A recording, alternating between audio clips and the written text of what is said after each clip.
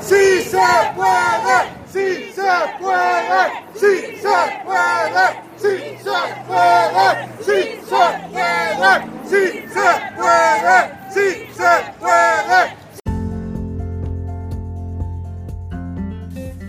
Good afternoon. This is Miss Radio Podcast, and I'm your host, Angelo Gonzalez. Today we have a special guest, Miss student in his first semester, Mr. Seth Small. He is studying international environmental policy here, and this is his first semester again, and he's getting knee-deep into policy and work and getting involved in the community, and is originally from LA area and has lived in multiple places across the country, Rhode Island and Oregon respectively. So without further ado, thank you again, Seth Small, for being here. As we dive in a little bit deeper into your background, how you came across international environmental policy, a little bit into why we're here and how our two minds collided with MIRA as the organization that's headed by Taryn Kearns. Taryn, shout out to you out there. Thank you for putting us in touch. And then, of course, the march that we came across today. So without further ado, thank you for being here and discussing a little bit about farm working, about organic sustainability, and just exactly what gets you up in the morning, as far as being here in Monterey now. Okay. Hi, everyone. Hi, Angela. Thanks for having me on. So, what are we talking about? Farm work in the morning?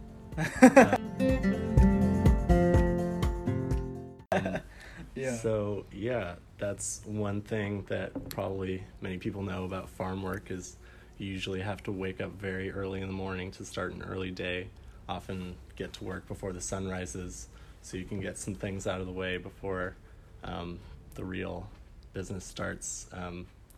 And it can seem rough, like on paper, falling asleep at 8 p.m. and waking up 4 or 5 sometimes, depending where you work. But it's a job that keeps you physically active enough that when it comes to like 6 p.m., you're ready to go to sleep.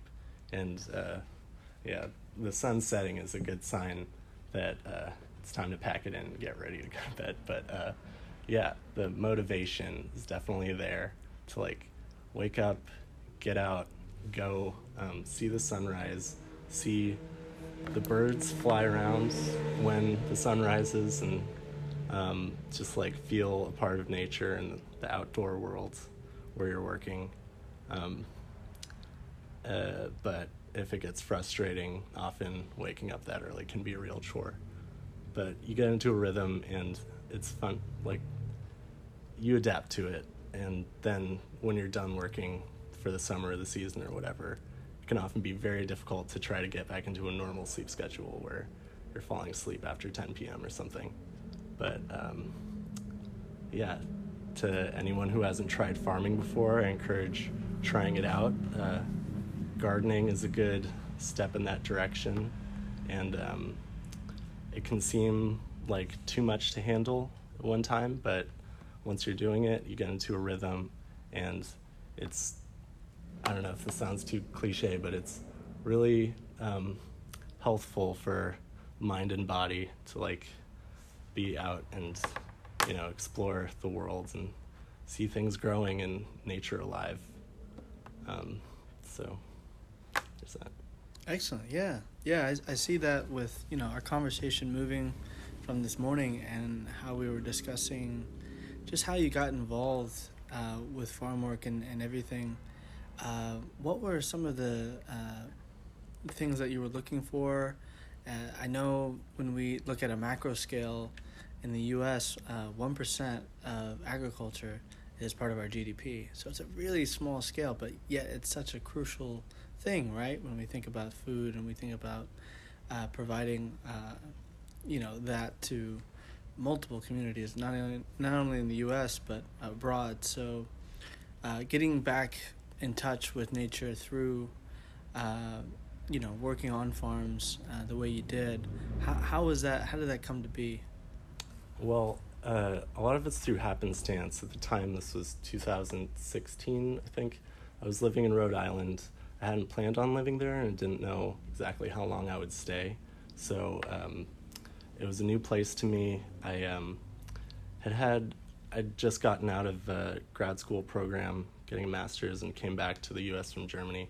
And wasn't really interested in immediately starting teaching or finding an office job or something indoors like that. Like, it was in a new part of the country for me, pretty much, southeast New England, and there's a lot of beautiful trees and outdoor areas around there. So I thought maybe there's a way I can explore this and develop like a connection with the area while also making a little bit of money to like sustain myself. And I have an uncle out there who's a landscaper and groundskeeper and free-time farmer, and I talked to him a bit about what it means to be a farmer, and he gave me all the warnings, like, it's seasonal work, you don't get paid, it's physically exhausting, but you feel really good about your work at the end of the day. And I thought that was enough, so I started looking around and found a farm in the south coast of Massachusetts, the Farm Coast, and talked to them. I was upfront about not having any experience in anything related to this, and they thought, well, you seem interested enough, like, we'll try it out. And it was great from there, like meeting the people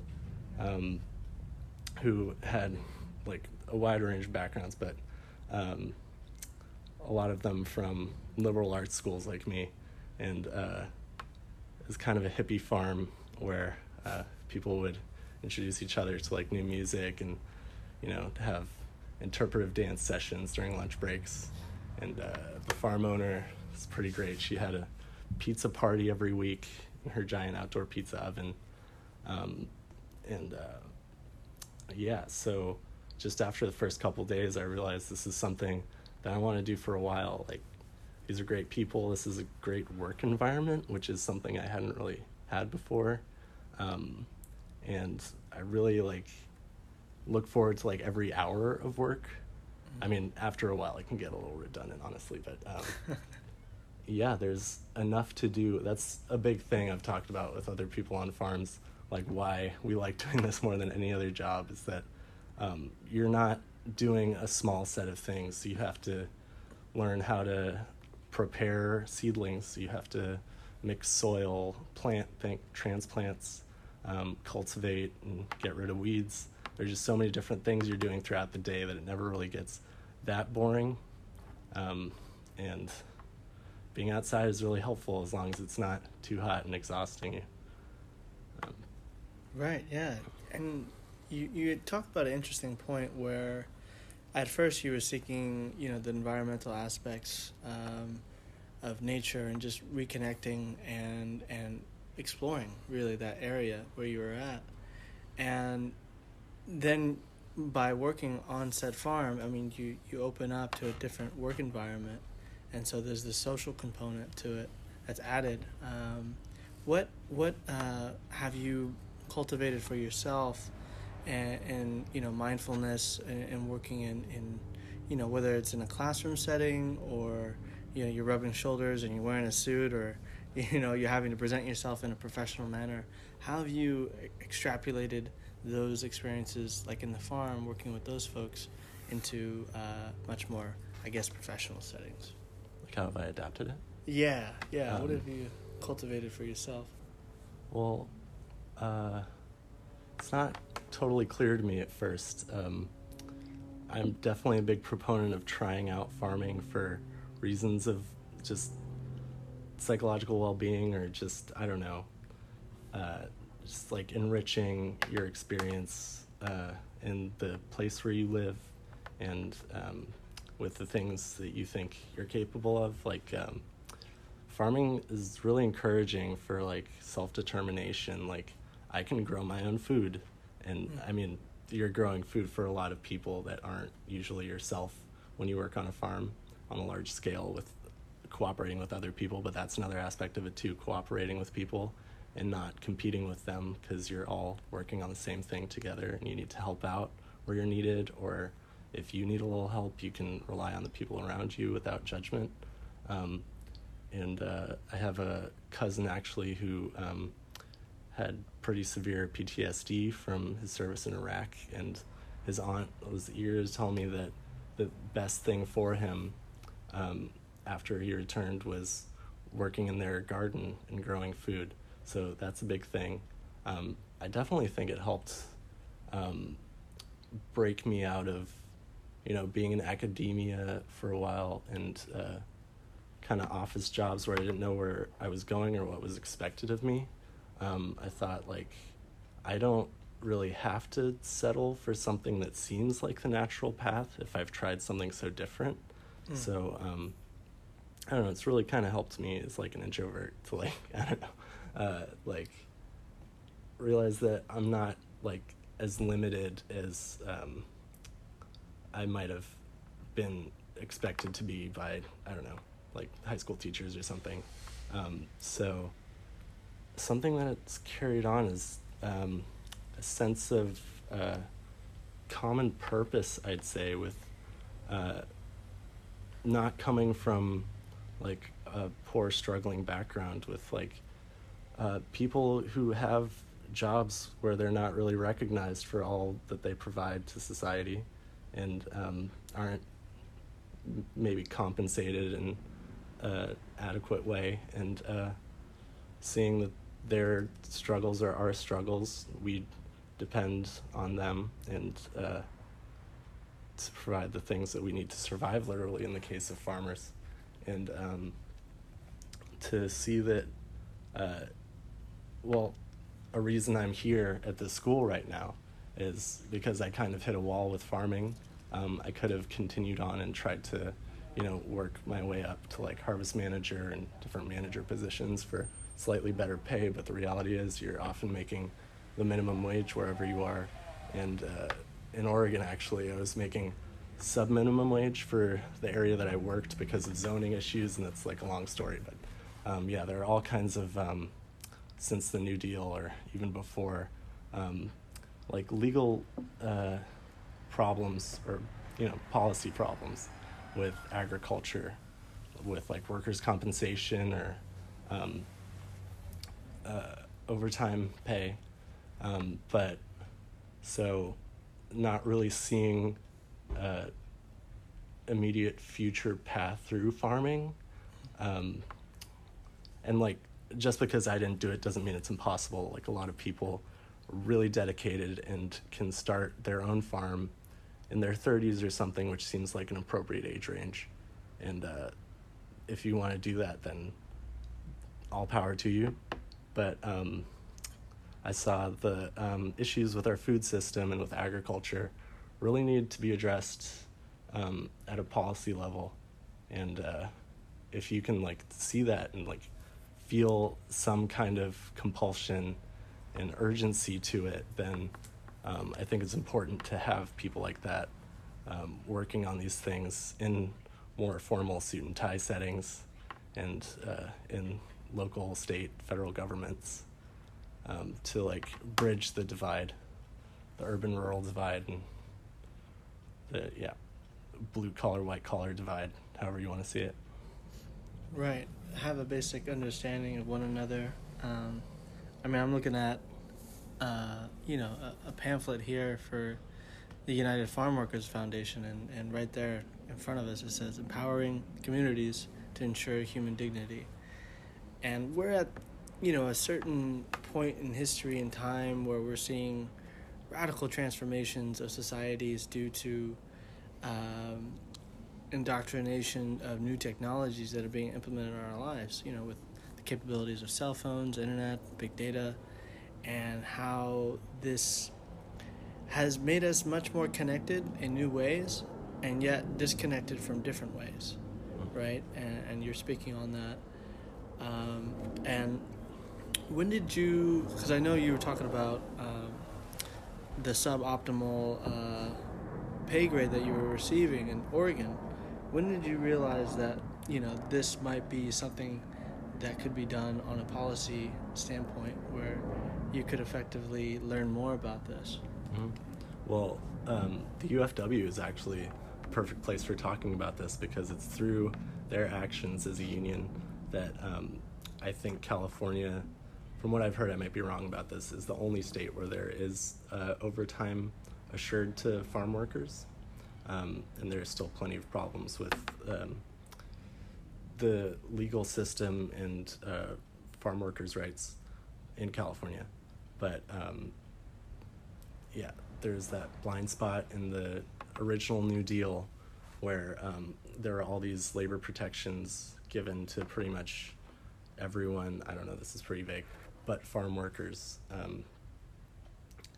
because agriculture has a special history in this country, a history that gets very dark the deeper you look into it and further in the past you go. But it's important that people talking about a Green New Deal right now. There's actually a good article about this from an organization that I totally recommend to everyone called Food First. They're a think tank based out of Oakland. They have great publications of essay collections about farm workers, the Via Campesina movement, and all around the world.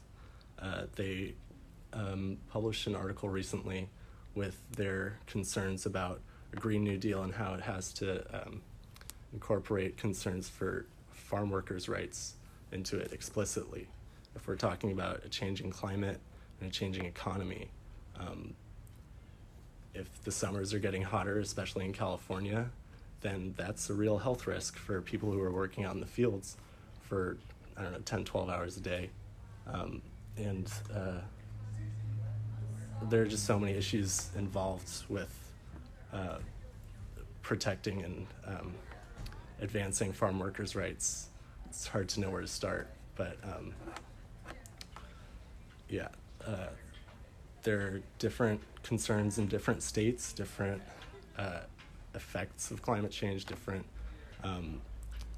legal histories and state policies going on. So I don't have I don't think there would be one panacea for farm worker issues around the country or even around the world, but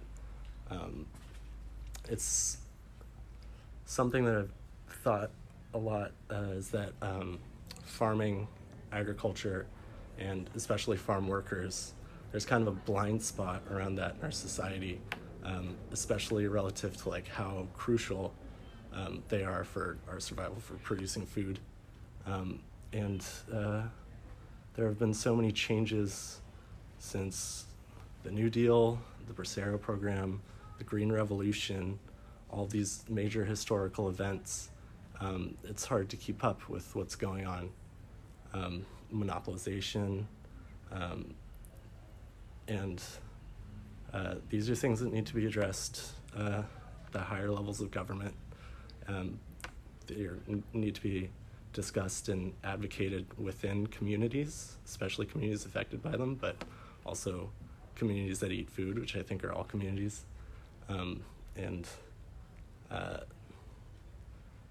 It's hard to decide exactly how urgent the crisis is, or if it's in fact a crisis, but ensuring that our food system and the people needed to keep it running is sustainable, is something that we should consider a really big political issue. Right. Yeah, and we see these ties then that are inextricably linked to each other. We were running a concept series last semester on affordable housing, and water kept on coming up.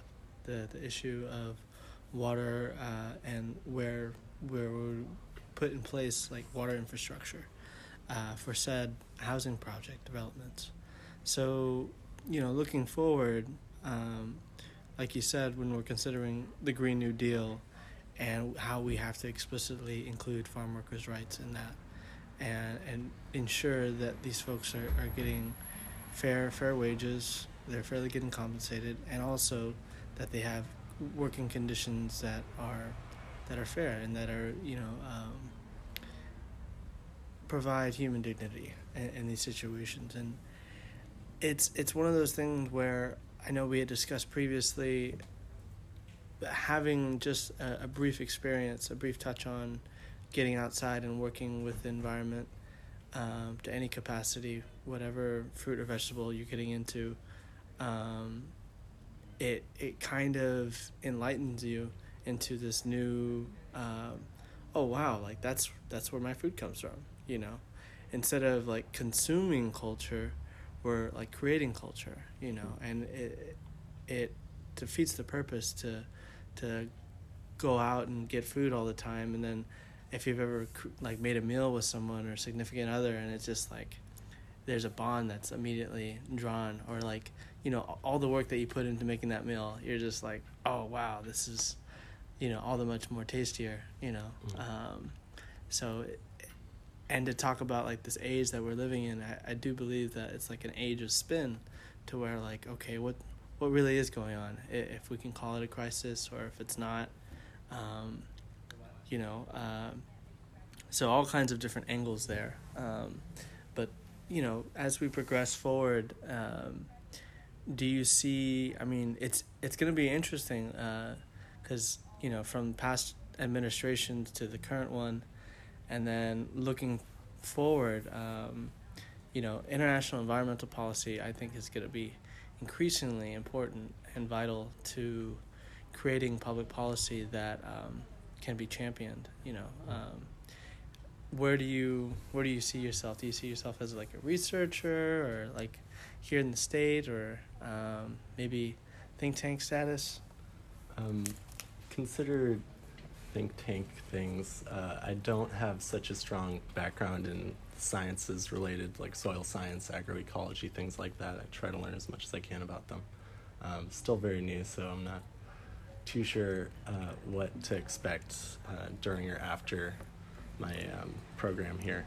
But think tanks, there are some really good ones.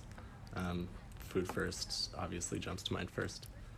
There's MESA, which is related, the Multinational Exchange for Sustainable Agriculture, which has a very international view, obviously. Some capacity is maybe a policymaker, or having some influence on policy development in this country surrounding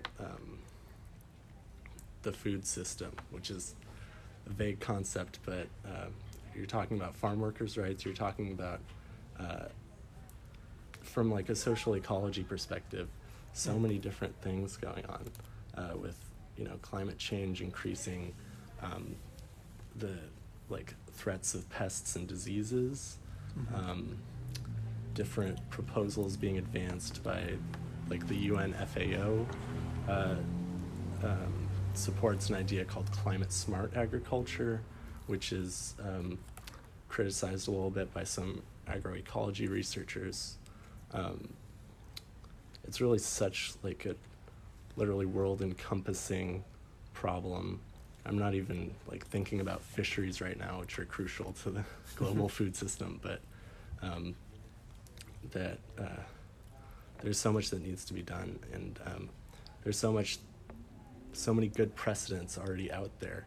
Like from what I've learned from agroecologists, they support biodiversity on farms, no chemical use, just basically recycling systems of compost, and not necessarily having to rely on off-farm inputs, which might sound idealistic or utopian, but that's how indigenous communities around the world have fed each other for thousands of years.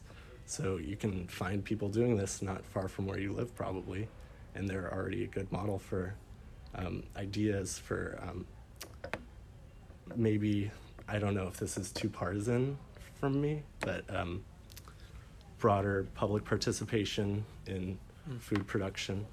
I just think a lot of people would really enjoy it.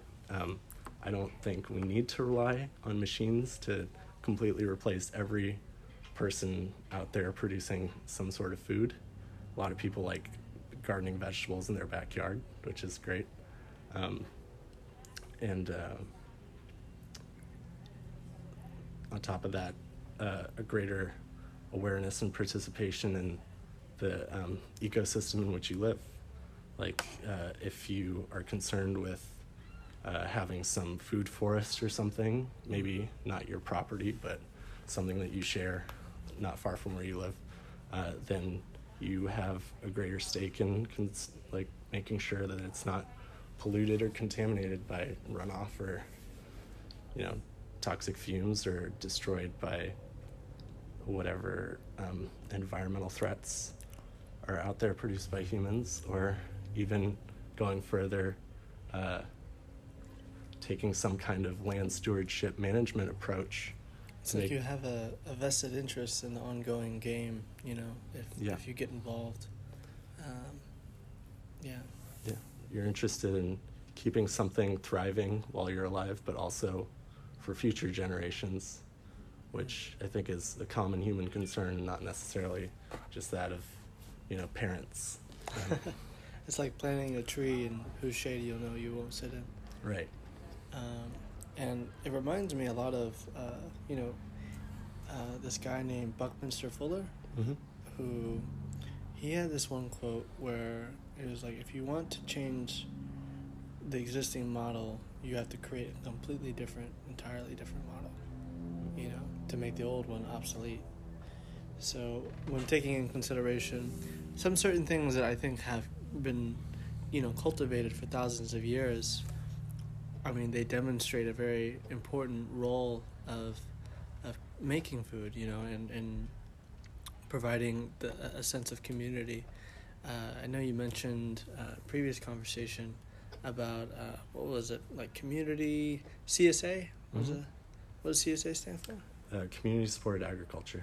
Yeah. So why don't you tell us what's community sustain support agriculture? So it's a kind of a distribution model for farms that it's been around for a few decades.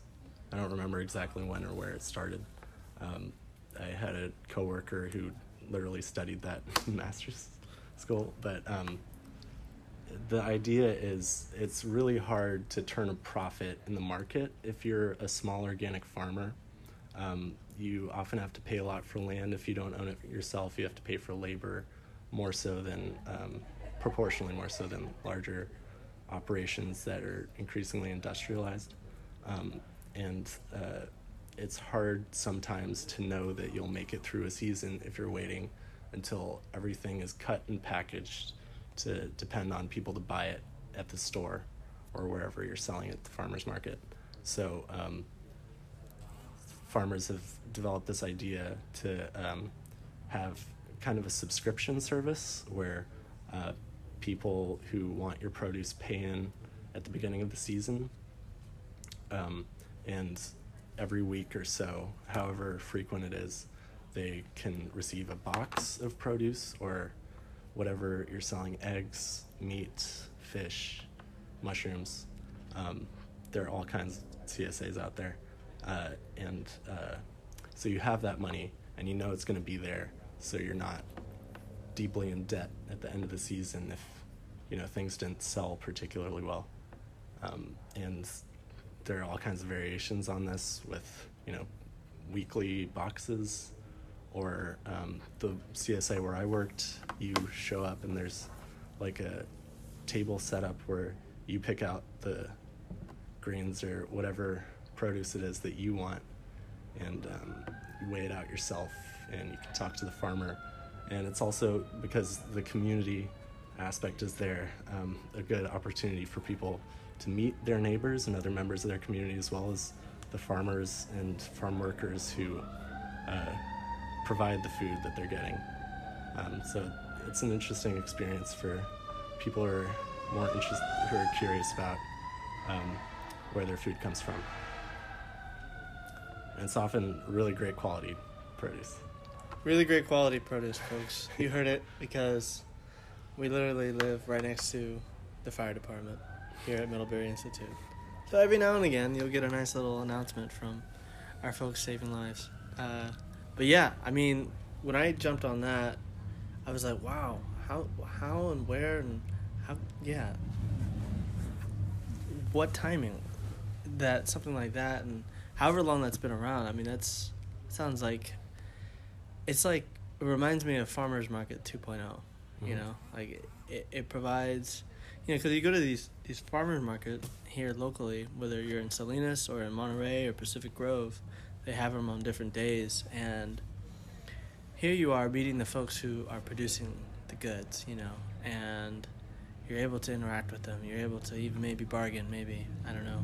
But even more importantly, you're just interacting with them. You're seeing face to face, you know, the folks who grow your food. And I remember when I was living in Napa, there was a time where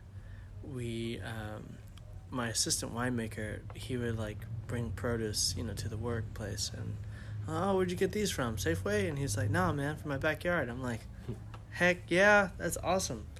And he would do that for so many different, you know, fruits and veggies. And, you know, when you live in a place that's arable, that, you know, we have the fertile valleys and land and the fisheries, you know, why not take advantage of this beautiful world that we live in? And we know that, you know, if we can get creative policy-wise, we see all the creativity around us.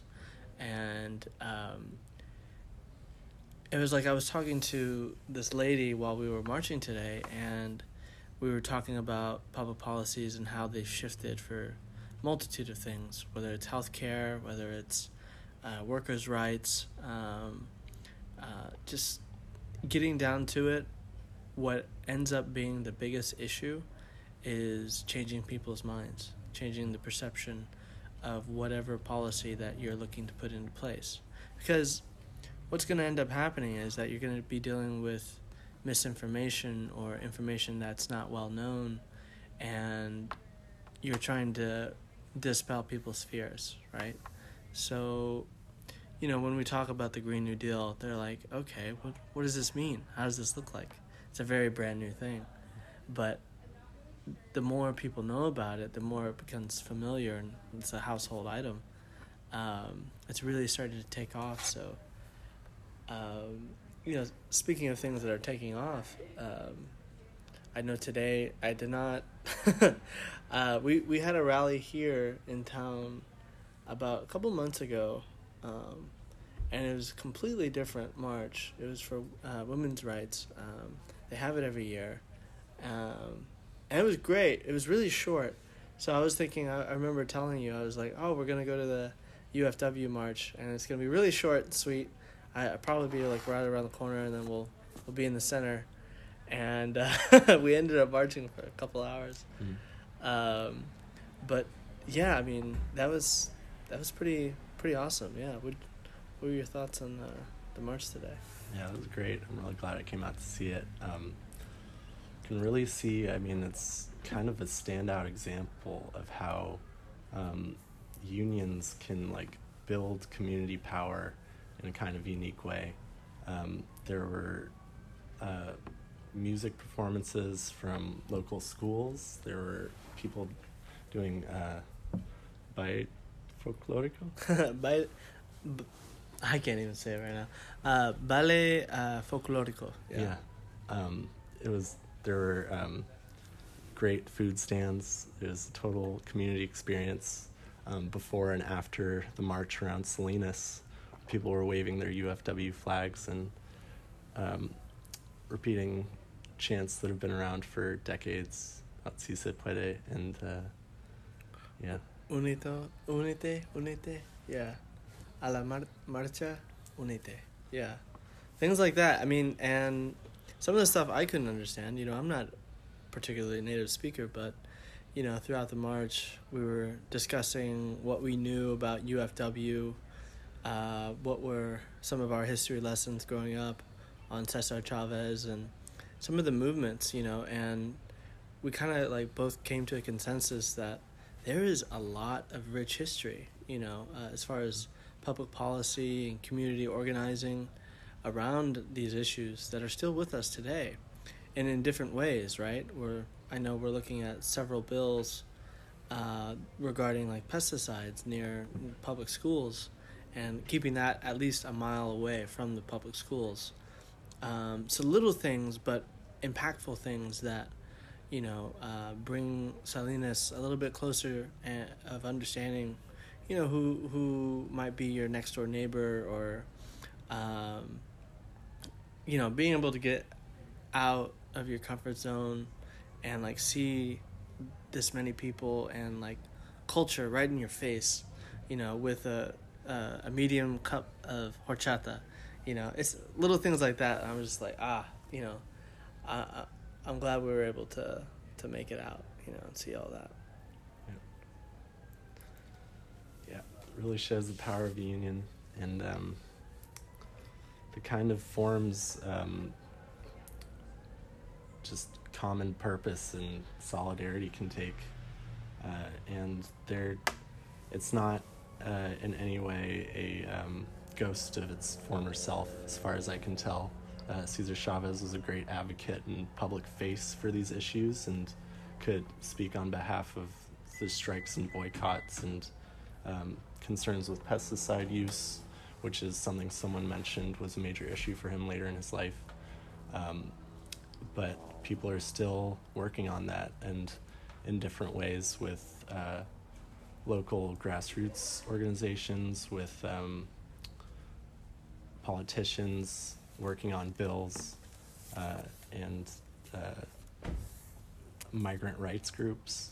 And it's interesting to see where that's going, and all power to them. Yeah, just a couple of shout outs. While we were walking around, they had set up around a basketball court. So, if you're listening and you want to get involved, there's some organizations in Salinas. We have Building Healthy Communities, East Salinas. We have Immigration Task Force of Monterey County. And these folks kind of get involved with providing different activities, providing mentoring and legal services. There's an app called Notifica, which is if you are looking into protecting yourself and your family against deportation.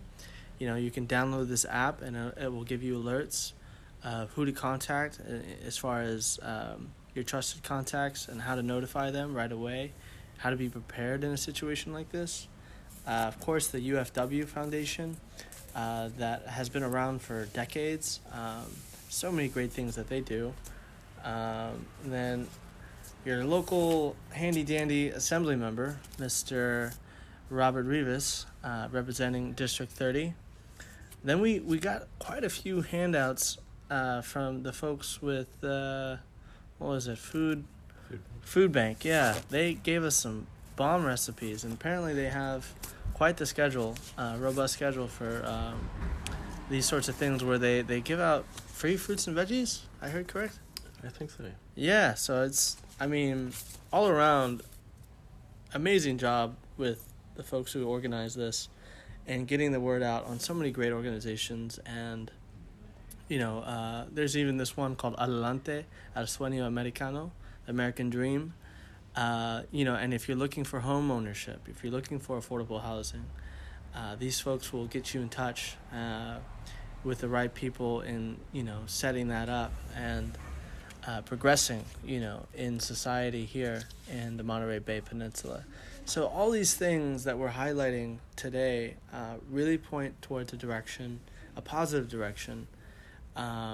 So moving forward, this concept series of sustainability, when we think of sustainability, at least in my mind, I think environmental first off and foremost, and how that has ripple effects both in economics and for society. And then you have economic sustainability, which, if you're looking at it from a business perspective or a public policies perspective, how can we electrify the economy in new stimulating ways, especially now, given that we're looking at different industries and the shifting of those industries, whether it be manufacturing or agriculture industry, and just where the status is that headed And then today I think was an excellent showcase of social sustainability